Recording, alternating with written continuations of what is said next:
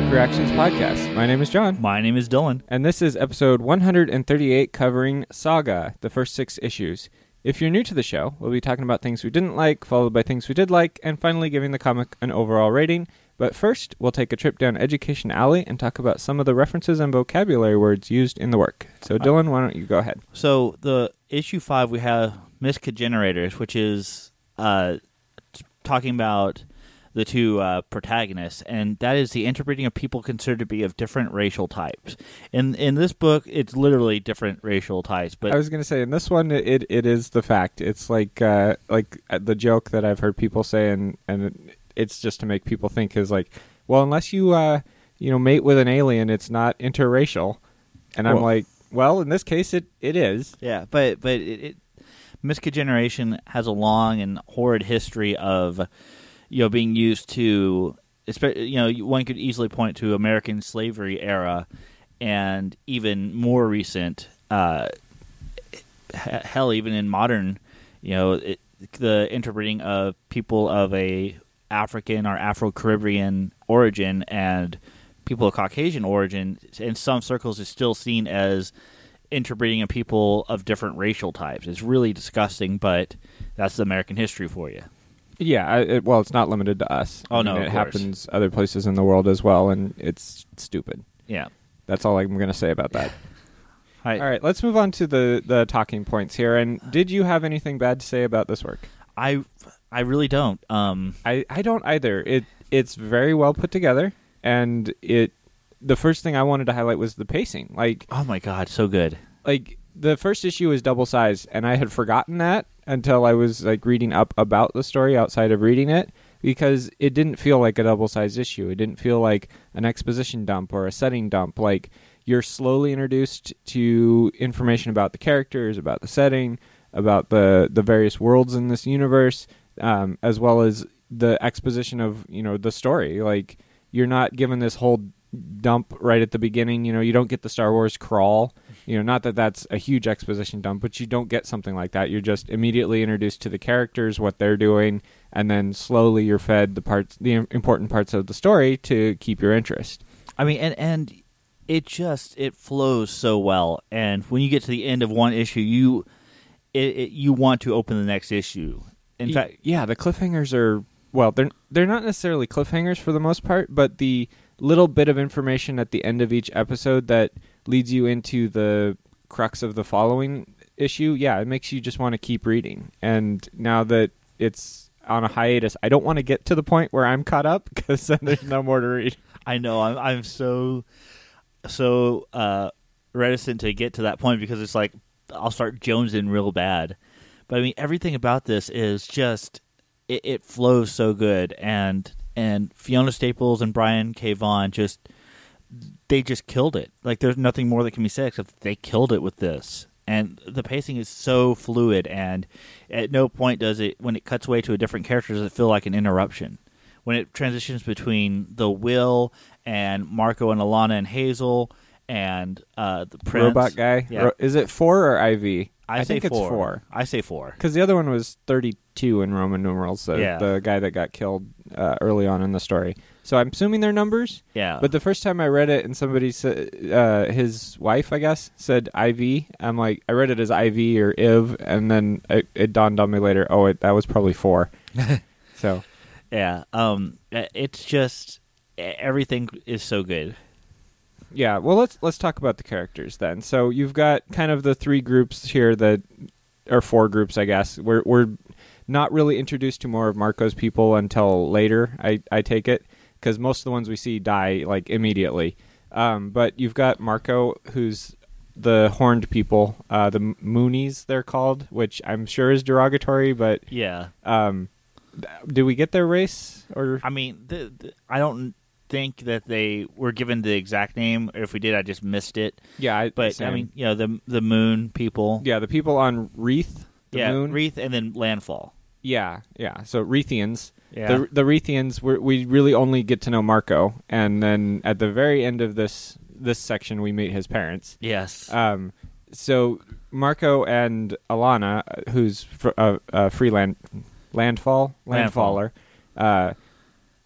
those are like the main protagonists of the story, as well as their daughter, who's narrating the story, but is just an infant at this point. So Hazel. We don't really get much of her yet, but I'm sure that's coming as the story progresses. Before we go any further, I want to talk about Alana and Marco. That's this section. Yeah, they are so human. They have flaws. They have misgivings. They are so well developed in just a short period. You get such a feel for them.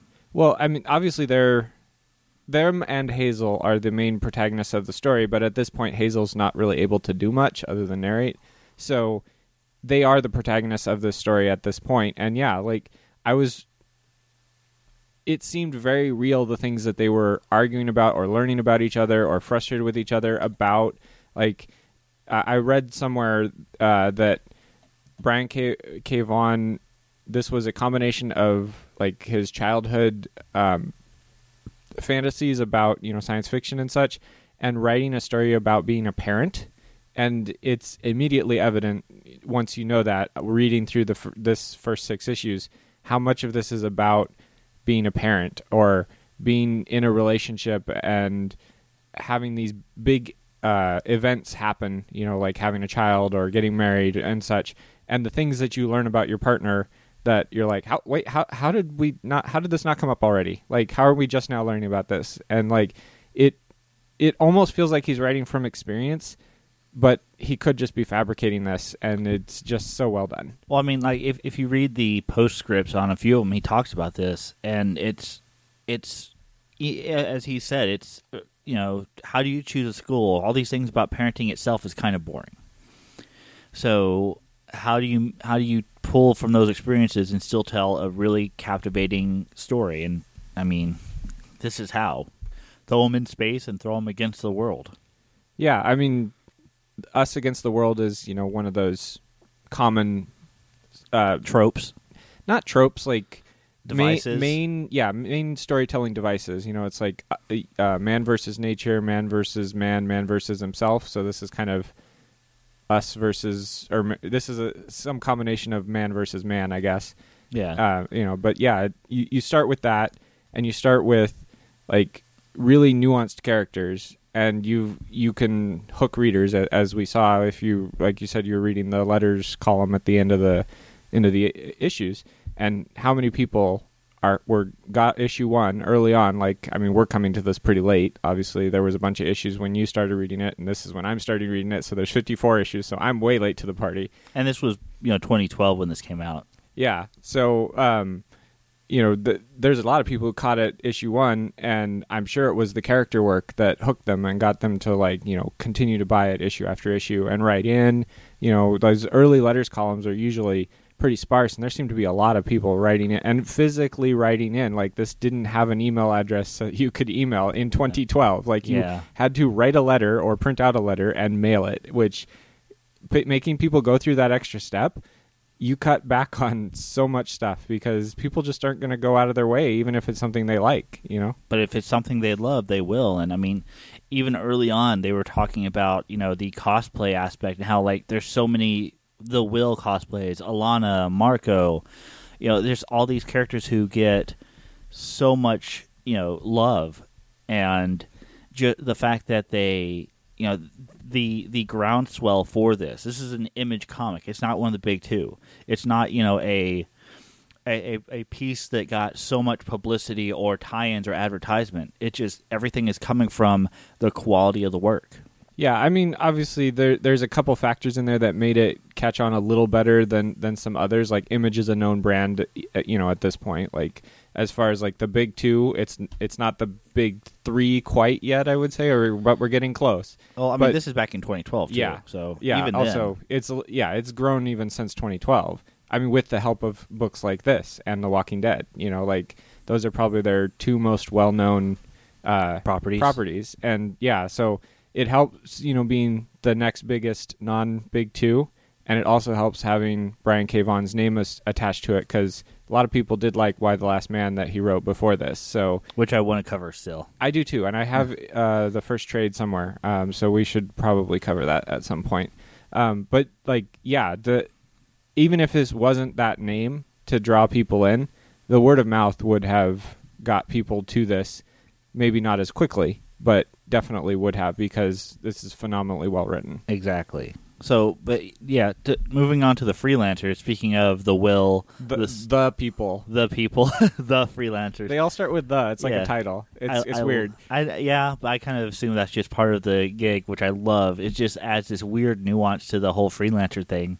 Yeah, and then, well, I mean, we're really only introduced to 2 at this point. I'm assuming more will show up later at some point.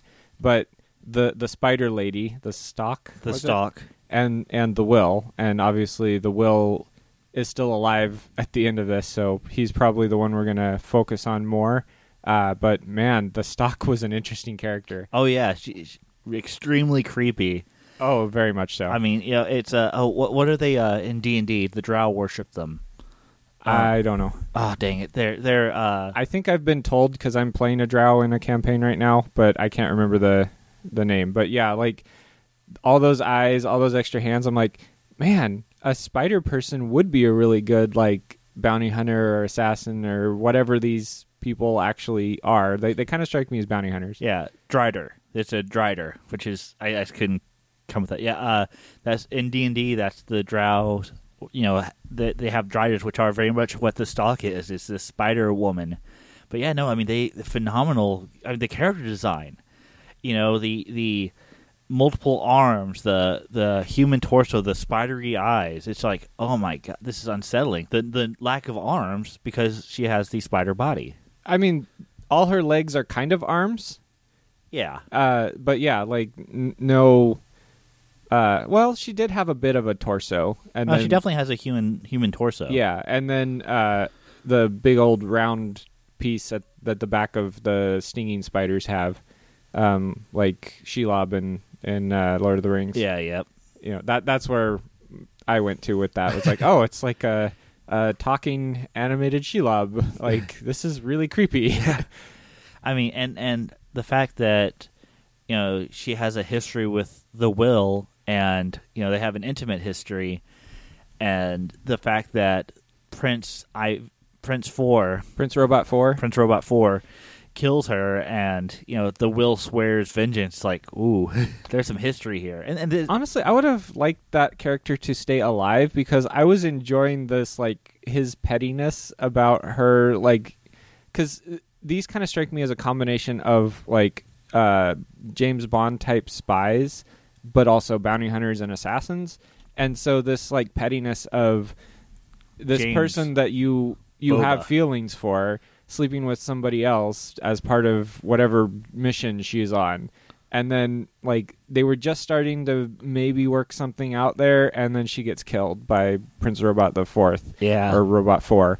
And so, yeah, I'm interested in the revenge aspect, but also I would have been interested in seeing where their like back and forth, contentious relationship would have gone further. And this speaks into the development of the characters, that these are characters with histories, and you aren't necessarily told the whole story, but they exist before the issue 1, and they feel like fully fleshed out. They don't feel like they're birthed new into this world. Right. It doesn't feel like the writer's just coming up with the stuff on the fly. It feels like, he's got a backstory to these characters, but also I don't want that. Like, I don't need it. Like, I just need the pieces that are relevant to the story you're telling. And that's something that is very difficult for a lot of authors to do, is figure out exactly what elements of information does the reader actually need to make them understand what's going on, not be confused, and be intrigued and have an air of mystery. And like he nails it with these characters specifically. Oh yeah, and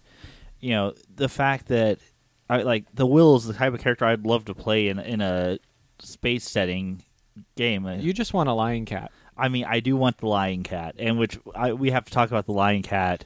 It's just this amazing character in and of itself. It only has one line.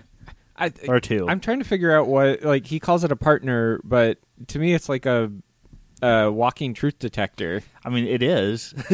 I mean, we'll have to see, because obviously this character continues on past where we've read, so maybe the lion cat gets more developed as things go on.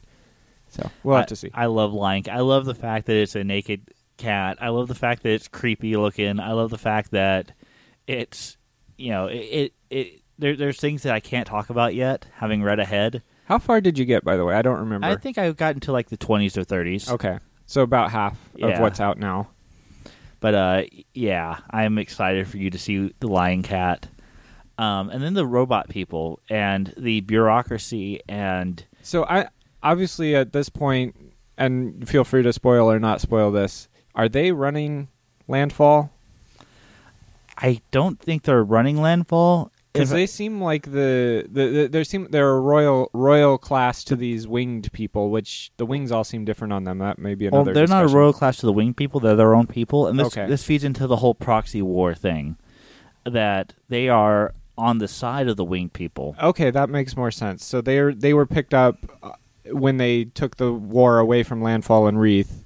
They joined the side of Landfall. Yes. Okay. All and right, they're their own hierarchy and bureaucracy. But the Prince Robot Prince Robot the Fourth, or Prince Robot 4. I was saying the fourth in my head, but I'm not sure. Yeah, well, I mean, it's interesting because usually when you see that, it's the fourth. Yeah, I'm thinking we know he has a dad who's called King. Is he King Robot 3? Because that would make sense to me. Robot is like the name, and then the king is the third, the prince is the fourth. When he becomes King Robot the Fourth. That makes sense to me. But you have this whole bureaucracy where the prince is someone who survived a ambush attack, and that's still haunting him. We're still seeing shades of PTSD with that. Yeah, the flashes of pictures on the face, the CRT monitor head of the robots was pretty cool. I like that.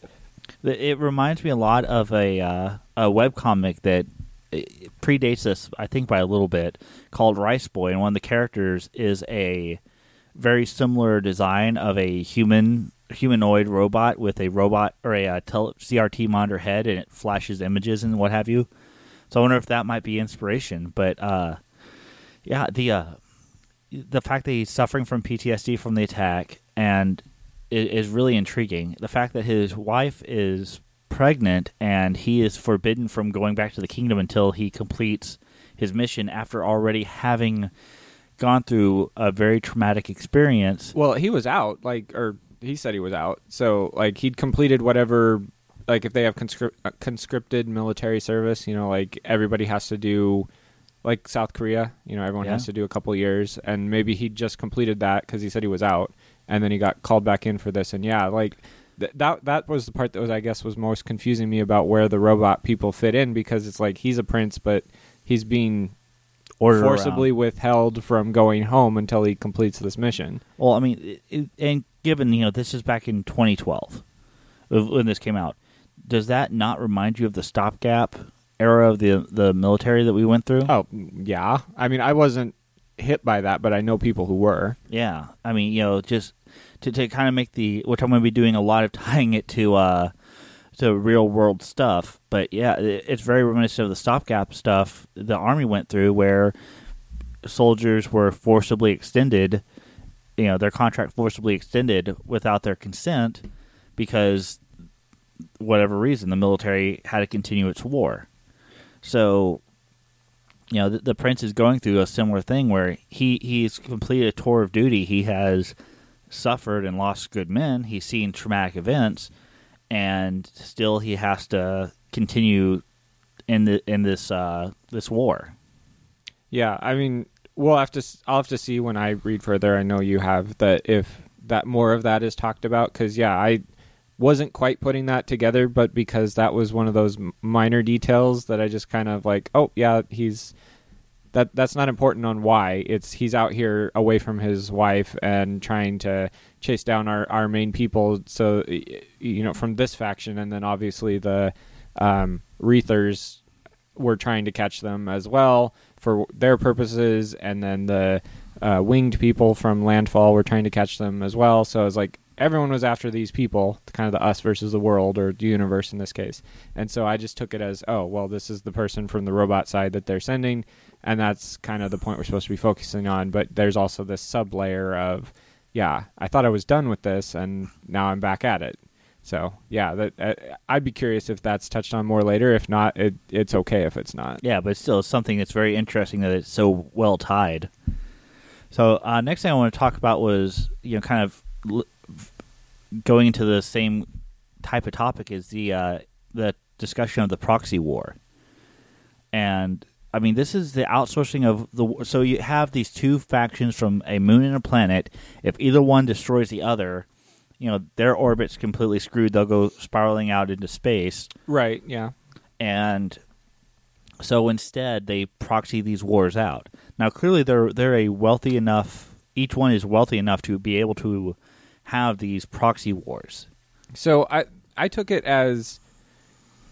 Okay, so what this reminded me of, and obviously not at all the same, is there's, I believe it's original series Star Trek, where they go to this planet, and there's these two warring sides, and they've been warring for generations, and a computer says, oh, there's 74 casualties on your side, so 74 people go walk into basically a suicide booth and die, because the computer says your side has lost this many people, so they were simulating battle.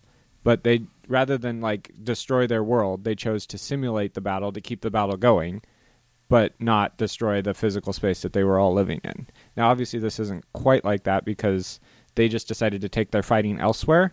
And then, the comic said, other worlds had a choice, join the winged side or the horned side. And then, so they sort of picked up allies along the way. But the way I understood that being is, they were still their own forces fighting, just not on their home turfs. And then they augmented with other cultures. Well, it's more, from my understanding of it, is, you have, obviously, soldiers from the home bases on either side, but still it's fought on other people's land and other people's territory. And, you have these long... They're given the option, join the winged or join the horn side. They're not given the option, don't participate in this war that has nothing to do with you. They're, it's choose a side. Obviously it's not the focus of the story at the point that we're reading right now, but I would be curious if they ever ran across a world that's like, no, we're fighting both of you off. Get out of here. Yeah. And, that would throw an interesting wrench into... once again, I'm going to tie this to real-world politics because, well, that's what I do. Iraq. During the American invasion of Iraq, they were... are we talking recently or Gulf War? Recently. Okay. The Iraqi people were fighting off, a lot of factions were fighting both Americans and the Irani influence. So you had factions who were saying, no, we will not be, we are our own country, we're our own people. So we're going to fight off both sides. Well, and we saw a little bit of that. I know you wanted to bring up the, what did they call them? I forget it was an R, something like, or horrors, the horrors. Oh, yeah. Which turned out to be ghosts on this planet that they were on Cleve, I think it was called. Isabel. Yeah, Isabel's the one that we get to know best because she joins the parents and the daughter. But it's this whole... Anyone who died on this planet becomes a ghost on the planet was kind of how I interpreted what she was saying. And she mentioned that her parents were freedom fighters or resistance, however you want to think about it. Obviously, that's how the warring factions thought about it, was resistance, and they thought about it as freedom fighters because, hey, you're fighting on our planet and killing our people. We don't want this. Well, and, I don't want to get too far ahead. I want to talk about that. That does tie in, so I'll talk about that real quick. Isabel died by stepping on a landmine. Now, I don't know if you are familiar with it, but on our own home planet here, landmines are basically considered a war crime. And you have massive organizations trying to clear these landmines, especially in places like Africa, where they've been used, by different places, by when Germany invaded them during World War II, when America invaded, et cetera, et cetera. So you have so many different casualties of just civilians who step on these landmines because they're hidden, they're buried. So it's a horrible thing. And they're not marked because that would defeat the purpose. Yeah, but I mean the fact that they're someone comes in, they put these landmines down, they don't go back and clear them out after they're done, after they finish whatever they came to do.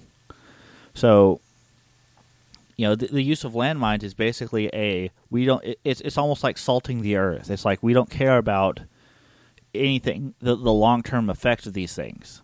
Now, this has been a practice for many, many, many, many, many wars. I mean, at least back to World War II. I don't know, maybe World War I. I'm not sure. And obviously technology has improved a lot since then.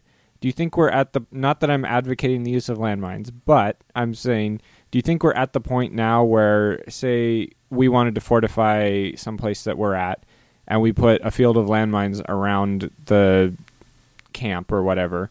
Like, are we to the point where through GPS and satellite imagery and such that we could effectively track where they are, and then when we're done, go safely remove them?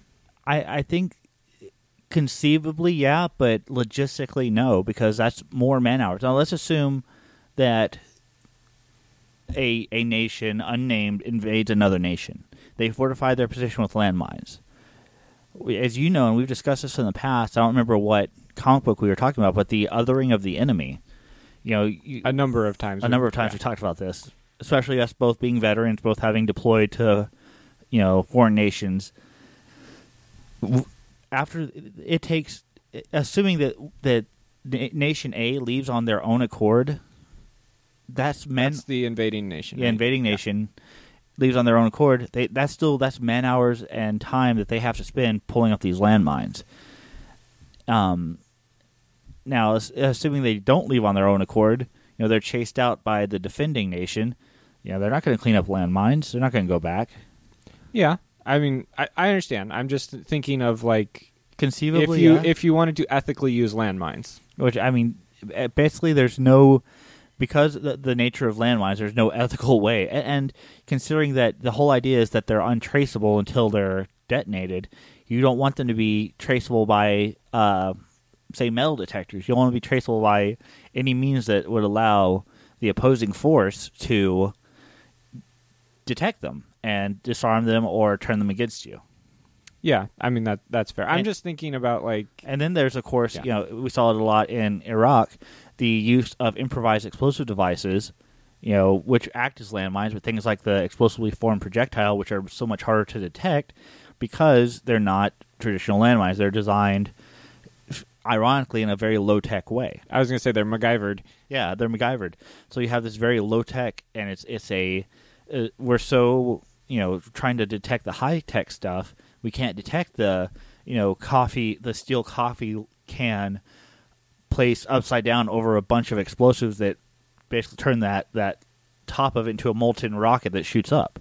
Yeah, I mean, there's so many things that look like that. You could spend all day, like, trying to safeguard against something like that. Exactly. When you were deployed, did your base or nearby have any kind of landmine, like lost landmine fields? I mean, I'm trying to think. Mind you, this is many, many moons ago. I don't know that we did.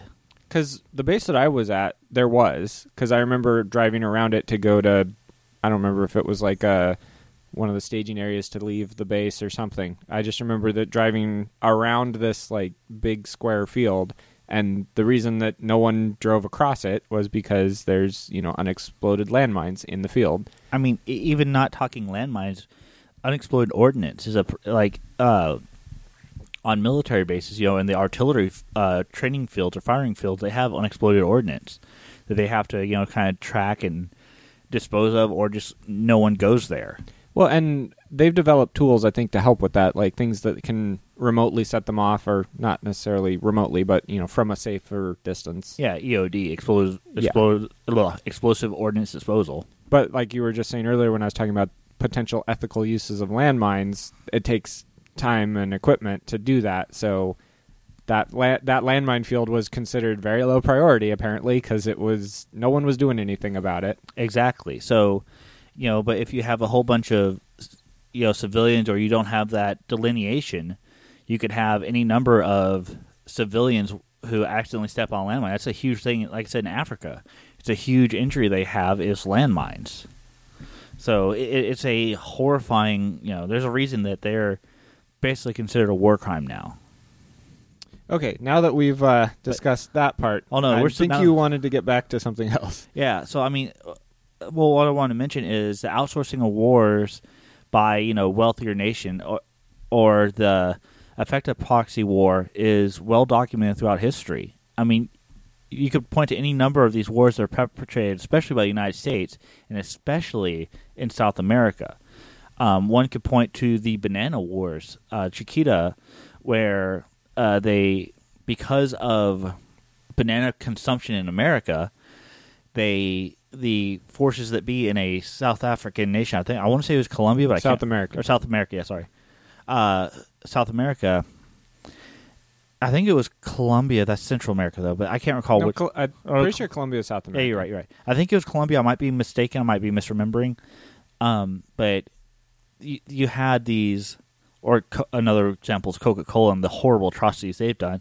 But you had the workers, mostly indigenous people, going on strike because of horrible working conditions. And in order to keep up with the American consumption of bananas, the powers that be in that nation just went and they started chopping. They cut off hands, cut off heads, performed war horrors because of demand in America. In other words, to try and get people back to work by intimidation. Yeah. I mean, there's this huge history, and it's extremely depressing, but it's also extremely important to know about. Well, and didn't something similar happen in the Cold War? With like the Cuban Missile Crisis, wasn't Cuba being like supported by the Soviet Union, and then the Contra, Iran-Contra? Iran-Contra is a huge one. In South America, like what U.S. was bolstering one side and Soviet was bolstering the other, I think, or something like that. The Iran-Contra was the Americans giving arms to death squads and under the Nixon administration in exchange for anti-Soviet forces, basically, or to counter the Soviet forces. But America has a long history, once again, especially in South America, of propping up and supporting fascist regimes over democratically elected socialist leaders. We've even seen that now with Bolivia and Evo Morales.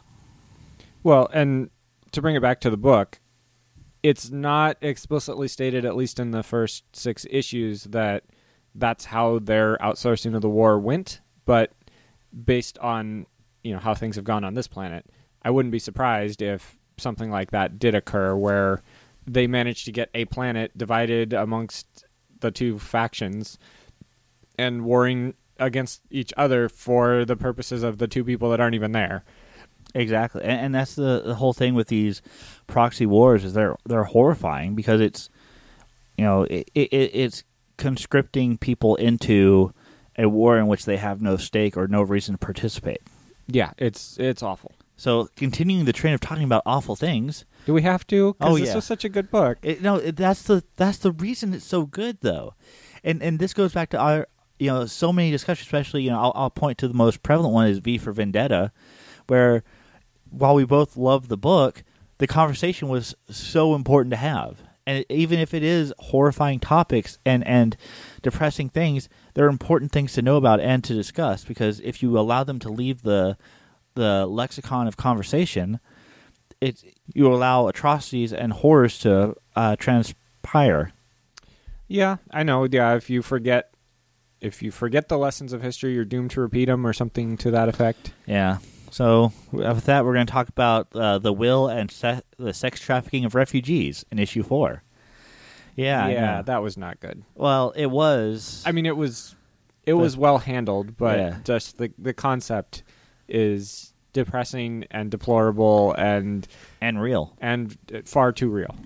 So, when the pimp brags that the sex workers are handpicked from camps across the galaxy, refugee mostly referring to the camps, this is something that's pulled straight from history, and namely the Korean War, in which the United States military used quote-unquote regulated prostitution services in South Korea. This disgusting practice is often seen among disenfranchised people who do not have the means for repudiation of their tormentors.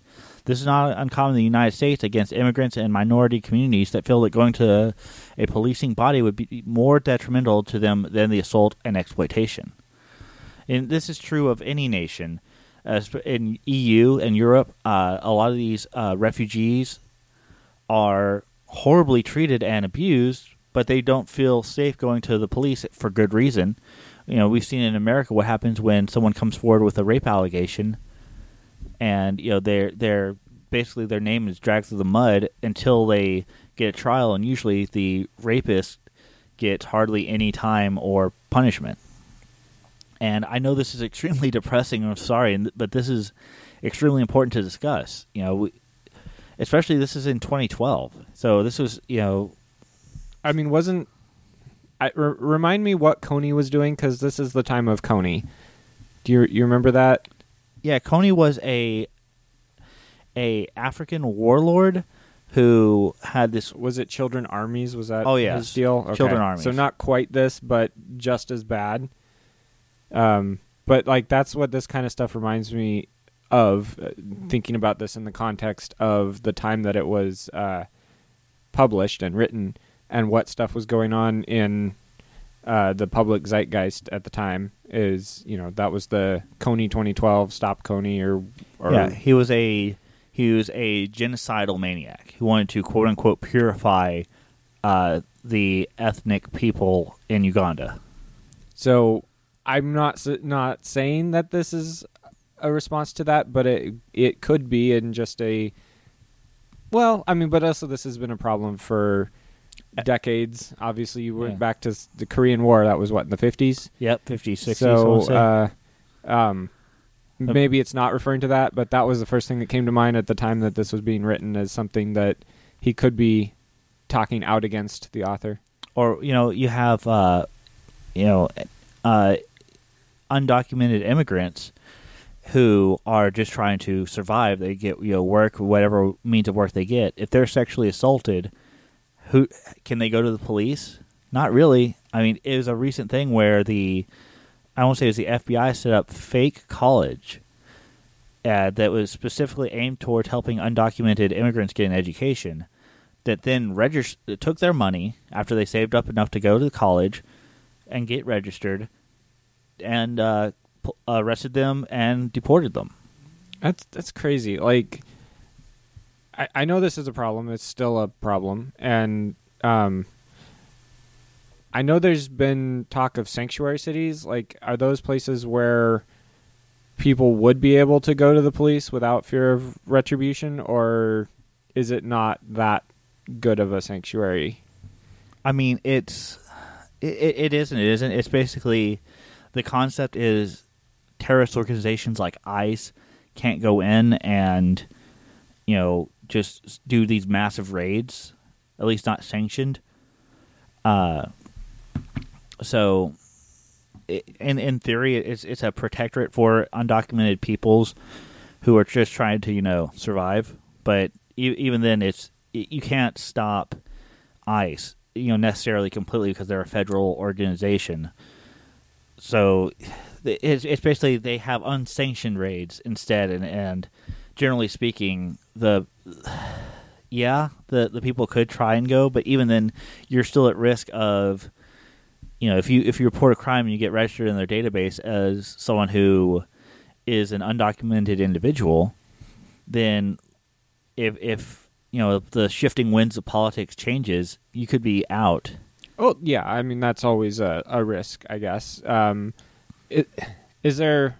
I mean, I forgive my ignorance here, but are those cities trying to help these people get documented? Yes. I mean, they're trying to help these people, to generally trying to get them at least, something where they can get documentation. But, I mean, the documentation process is extremely long and arduous. Yeah, which is... I'm sure there's some reason for it. I don't know that I necessarily agree with that reason. I probably don't, like, if I sat down and thought about it. But, like, it's so frustrating because I can understand both sides of it to an extent. I obviously side more with the help the people that need help no matter what. But I can also see, like, the fear the other side has about, well, if we just open our borders entirely and don't do anything, then we're letting anybody come in and they can crowd us, and it's like, they're probably completely not likely scenarios, but I can understand their concern, but they aren't doing enough, in my opinion, to make it to where the people that want to can go through the process and do it legally, and yet also protect against the people who never would do that and are coming in to do whatever it is, and they feel like they can't do it where they're at. Like, so I mean, you have programs like DACA, but even the programs like DACA are under attack by misinformation. You know, the orange turd gibbon in office is, you know, screaming, "Oh, DACA is so bad and it's allowing all these." No, DACA, you have to have a clean record. If you have any criminal offense, you get your status removed. They have to have, like, there's all these restrictions, but even things that are, you know, to the degree in which what well regulated could be applied, they're still attacking. Yeah, that's the part that infuriates me, because it's like these people are going through all the rigmarole and extra effort that you deem necessary to weed out the bad influencers and the bad apples and the deplorables, or whatever you want to call these people that are maybe actually trying to cause trouble. But you're not letting the people that are going to be most upstanding citizens in this country, because, you know, they recognize that this is not where I'm from. I want to be a good example of my people, so that, you know, and or just, I don't want to cause any trouble because I'm going to get kicked out if I cause any trouble. Like, they're the most well-behaved people in anywhere. They chose to be here. They didn't. It's kind of like when we had Friendsgiving. You know, it's the family you choose, not the family you're given. Right. It's they want to be here, whereas, you know, Americans are just born here. Yeah, complacency and well, that's not the word I'm looking privilege. for. I mean, privilege works. Like, privilege, I guess. Like, just unappreciativeness of what you have because you've always had it, versus, you know, achieving something and then valuing what you've achieved, if that makes sense. Like, they've sought out this because it's what they want, versus they're born into it and they don't really appreciate what they have. Yeah. And but, you know, not to get too far off topic here. What topic are we on? Yeah, I'm totally lost. The exploitation of immigrant and undocumented and minority people for sex trade and sex trafficking. And I mean, it all ties back, because everything, I want to say it was John Oliver had no, it was Some More News, I think. Some More News, which is a channel I highly recommend on YouTube, discussing the, you know, the effect, or was it Philosophy Tube? Dang it, there's so many great YouTube series out there. But one of those, it's discussing how you know, these problems all tie into each other. If you get rid of the issue of, you know, exploitation of undocumented laborers, then you can get rid of the need for them to, you know, basically, if they are fairly compensated and not exploited, they can afford a better life and contribute to the economy. They're not forced to, you know, deal with the exploitation, not just the work exploitation, but the sex exploitation. It's just all these things kind of cascade back into each other, all these issues. And unless we're willing to really have that discussion and break into the roots of problems and the causes of problems, we can't solve the symptoms of these problems, which unfortunately the sex trafficking, exploitative nature of these things is a symptom of a huge, large problem. And we see that in here with these, you know, we have a refugee crisis basically with these refugee camps, which apparently they're all over the system. I mean, that would make sense because they're battling all over the system. And I will say that if you are going to tackle a symptom, sex trafficking is probably a pretty good one to tackle. Oh, no, definitely. And you also have to be very mindful of, you know, sex work is real work. Sex workers are workers. And there are people who choose that line of work, and they deserve all the protection and respect that any other worker gets. But also acknowledging the fact that if you decriminalize legitimate sex work, decriminalize people who choose to go into that line of work, then you get rid of the ability of exploitative sex work or sex trafficking, or at least reduce it drastically. Exactly, because I could see people still. The people perpetrating it still trying to operate, even if there's a legal alternative out there for people to partake in, just because they're those type of people.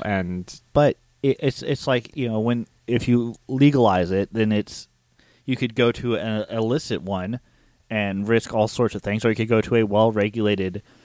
Right, exactly. That's what I'm saying. Even though you have a legitimate avenue as a customer, those people who are running the illegitimate ones are going to hang on for dear life as long as they possibly can, because you're threatening their livelihood, which is really hard for me to say that because it shouldn't be a livelihood. Of course. But I can definitely see them fighting tooth and nail until there's no possible way that anyone would possibly go to or any service that they offer. I mean, you look at here in Washington State, when marijuana was legalized, the amount of illegal marijuana sold was way less. Yeah, I mean, I think that's probably the best example of recent time of something showing. I mean, assuming you can get numbers, like obviously it's hard to get numbers on illegal sales, but that would be the perfect example of, hey, when we legalize it and we do it. Well, look at Colorado. Don't look at Washington. Yeah, Colorado is a much better example because they did it way better than Washington did.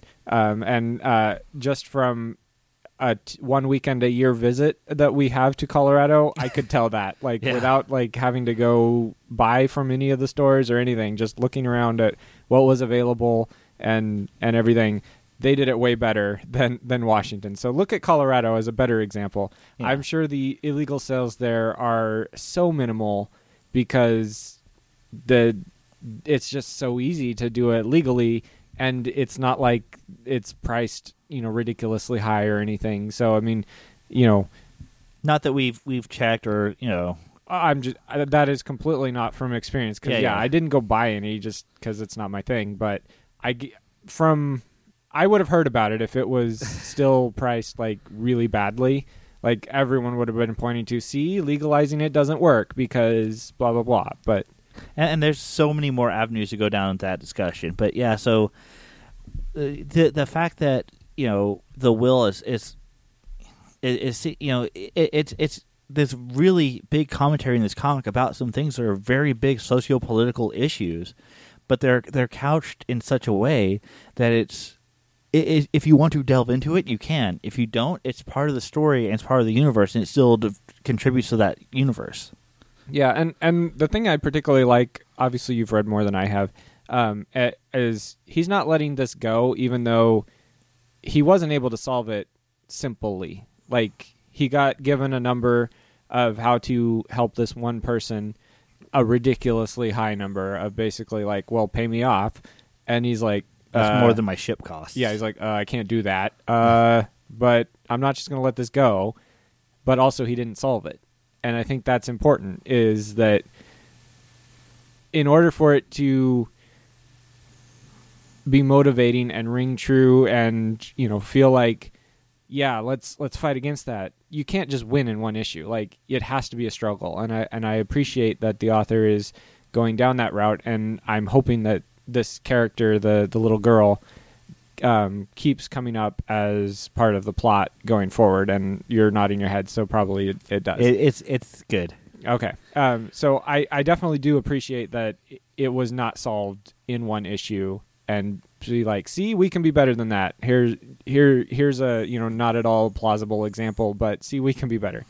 And I think that would have hurt his argument to do it that easily. Oh, yeah. It would have been a quick high for the reader, but not helpful for society. Exactly. The last thing I have to get off that topic, 'cause I know we've been talking about that for a hot minute here, is having Alana breastfeed on the front page, or the front cover of the first issue, is really bold, especially considering that this was in 2012, and there was this huge debate about women breastfeeding in public, and it's still this whole controversial thing. But it's been a little more normalized, but still a controversy. That's an American thing. Yeah, no, it's 100% an American thing, and given all the a vast majority of my perspective is an American one because, well, yeah, I'm yes, mine as well. Obviously, I mean we've had that discussion. I think just the last issue we covered, right? Uber, where it's surprised slightly about a British perspective on World War II, and I'm like, oh, we don't really get that, in our isolated bubble. Americanism, American situation. So I'm saying that not to belittle this, because yes, it is a problem here in America, but we just need to get up to speed with the rest of the world and get over our prudishness about nudity in general. I 100% agree, but the fact that this was 2012 and they had a female character breastfeeding on the cover of that was amazing. That's so cool. It's. I mean, I definitely applaud them for not succumbing to a recommendation, because I was reading something about, someone told them, hey, probably not a good idea to put that on your cover for issue 1. It's also the cover for the trade, by the way. So, I applaud them for saying, no, we can do this tastefully. Also, it's also kind of a, hey, this is what's in this book. Don't hand this book to an 8-year-old, dummy. This is meant for adults. It's very much a adult graphic novel. It's got depictions of violence. It's got depiction of nudity and sexual activity. And, I mean, obviously we've talked about a lot of the topics just in the first trade of imperialism, proxy wars, sex trafficking. These are not... They're important issues to discuss and have knowledge of, and it's something I think it would behoove us to start at the very least, have these conversations and with young adults to let them know what the world really is, and try and bring about this change. But over time, you don't want to give them all at once and send them onto a spiral of depression by how horrible the world is. No, you want to wait till the mid-20s, early 30s to start that spiral of depression. Right, let them come to it on their own. Yeah. Don't help. Because trust me, you'll find it in your own way. We all have. Oh, yes. Hooray, adulthood. But, I mean, I love the fact that they did not shy away from that. And it's so cool that they're like, no, we're just going to do this. About that, we're doing this. Yeah, you say we shouldn't do it? That's what we're going to do. Well, and that's where we talked about, them publishing through Image earlier. That's where something like that helps, because my understanding of Image, and this is by no means personal experience or anything, I haven't published anything, but is that they are there to facilitate the owners of the work getting it out to the public, and they have some sort of fee structure, I'm sure, and some sort of, or maybe some sort of percentage or something that they take to for their services, but they don't own anything. So it's whatever the creators bring to them, and they own it however they see fit. So in this case, I think it's a 50-50 split with Brian K. Vaughan and Fiona Staples. They both own this product, and it's whatever they say goes. No one's going to tell them, you can't do this, you can't do that. I mean, not in what we read here, but I did remember this when I came across it again in my reading about the series. Issue 12 got not posted to Comixology because of an issue that they had with it, and they didn't back down. They didn't take it out and be like, yeah, well, okay, we'll take that out so we can get it to as many eyes as possible. No, they're just sorry, you won't want to carry it. That too bad. We're doing this. We stand behind it. And I mean, we can, if we cover this again, we can obviously talk more about that. But that's just another example of them being nope, we have faith in what we do. We have faith that it will find its audience, that people will read it, and that we will get the sales that we need for this and from the right people. So we're not going to self-censor, compromise our vision just so that everyone's happy that can put it up for sale. And I was reading a more recent interview, and just the way that Brian K. Vaughan talks about Fiona Staples' work and how much he respects and allows the art to tell a story. there's an issue down the line that is largely textless. It's all storyboarded or art telling the story, and that is so cool that they have such a relationship in this working environment. So much respect between the two of them. It's just it's so cool. It's so rad. Well, what really surprised me when I was reading about the story is that he basically hired her like sight unseen, so to speak. I mean, obviously he could see what she had done in the past, but like he didn't know her. He didn't know like if like sharing this was going to be a collaborative or a combative relationship. Like it's just amazing that they were able to come together so well to produce, as far as I know, to produce this title, and both of them be 100% behind it, and it take. I'm so thankful it took off for them, because it's a testament to ally yourself with good people and and produce good work, and good things can happen. I won't lie. I spent at least an hour trying to find something, some sort of scandal on Brian K. Vaughan, just because it is so commonplace. I found nothing. And that's wonderful. And I'm so glad I found nothing. It's depressing as hell that I felt the need to do that, just because I wanted to make sure. You hear about it all the time, unfortunately, and it just... Brian K. Vaughan and Fiona Staples both seem like really lovely people. He's definitely got a quirky sense of humor. Like, I didn't, just for time's sake, I didn't read all of the letters columns in the first 6 issues, but I read a chunk of several of them. And he's got a really, like, my type, like, I'm reading his responses, I'm like, that's something that I would say. Very dry. Yeah, like, his witticisms strike me. Like, it seems like a 180 from the comic. Like, it's not there in the comic. It's like he writes something different than he's not just writing down what's in his head. Like, no. He's filtering it through these characters and writing these characters, and that's impressive, because not everyone can do that. Yeah, no, I mean, like, and it's like, man, he's kind of like me. I couldn't write this, or could I? I mean, yeah, no, like. You have to appreciate when two people mesh so well and create such a cool work, and especially someone, like you said, as quirky and weird as Brian K. Vaughan, in a loving way. Brian, we know you're listening. We appreciate you. Just know that we love you. We appreciate you, and we'd love to have you on the show. Please contact us. Of course. We would love to have any creators on the show. Yes, of course. Hopefully we can see him next year at Denver. Ah, that'd be cool. Yeah, I don't know if he's going to be there, but we'll have to check the schedule as they post. If we get a chance, that's 100%. Yeah, go for it. I will be right there with you. Oh, of course.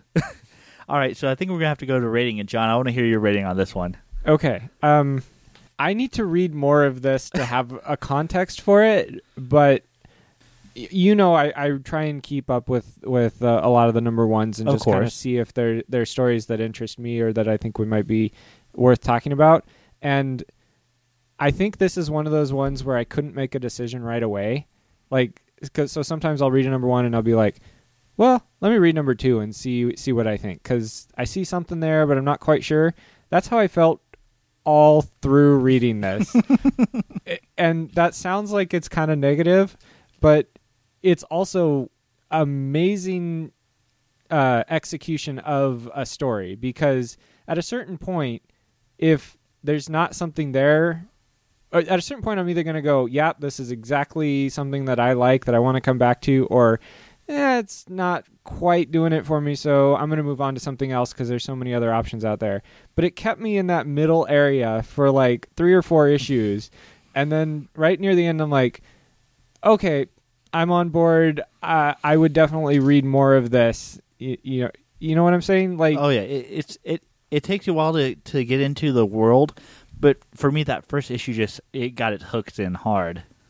Yeah, so I guess what I'm saying is it took me a little longer to get the hooks in, but I'm almost in 100% agreement with you. I mean, obviously by contract I have to be lower. I've already used my 1 since you forced me to on Uber. So I'm going to say that this is an 8.5 fuzzy robot heads out of 10. I thought we called a mulligan on Uber. We'll see. We'll see how the rest of the year goes. Yeah. I reserve the right to have that be a mulligan if I choose to be higher than you at some point in the future. Well, I mean, as I'm sure you could tell, not only do I love this book, not only do I love this series, I love the discussion. I love the fact that there's so many reflections into real world things, which is always something that interests me and intrigues me. And the fact that I get to talk about it extensively, well, you know. So I love Saga. I adore this book. I adore this series. I adore the characters. I adore everything about it. It's a 10 out of 10 for me. It's 10 Sphinx lion cats out of 10. The fact that lion cat is a naked Sphinx and that it exists is just, it's so good. I want more. Like, lying. No. That's all it ever says. That's all it has. Well, it does. It does make noises. Yeah. If you're not lying, it kind of, scoffs or whatever. All right. You have something to add? Have something to say? Did we miss something? Have a story arc? Are you Brian K. Vaughan or Fiona Staples who just wants to talk to us? You can email us at arcreactionspod@gmail.com. Or you can swing by our Facebook page and leave a like or a comment, facebook.com/arcreactionspodcast. You can tweet at us at arcreactionspod. And you can tumble our way at arcreactionspodcast.tumblr.com. It's not a lie. You can find the show on Stitcher, Comic Podcast Network, Google Play, iTunes, and more. And a big thank you to Packy for our intro and outro music. We love that guy. And join us next week for our coverage of the Birds of Prey film. Woohoo! All right, the credits for this one are Saga 1 through 6, which ran from March to August 2012. Writer Brian K. Vaughan. And artist Fiona Staples. Thank you guys for listening.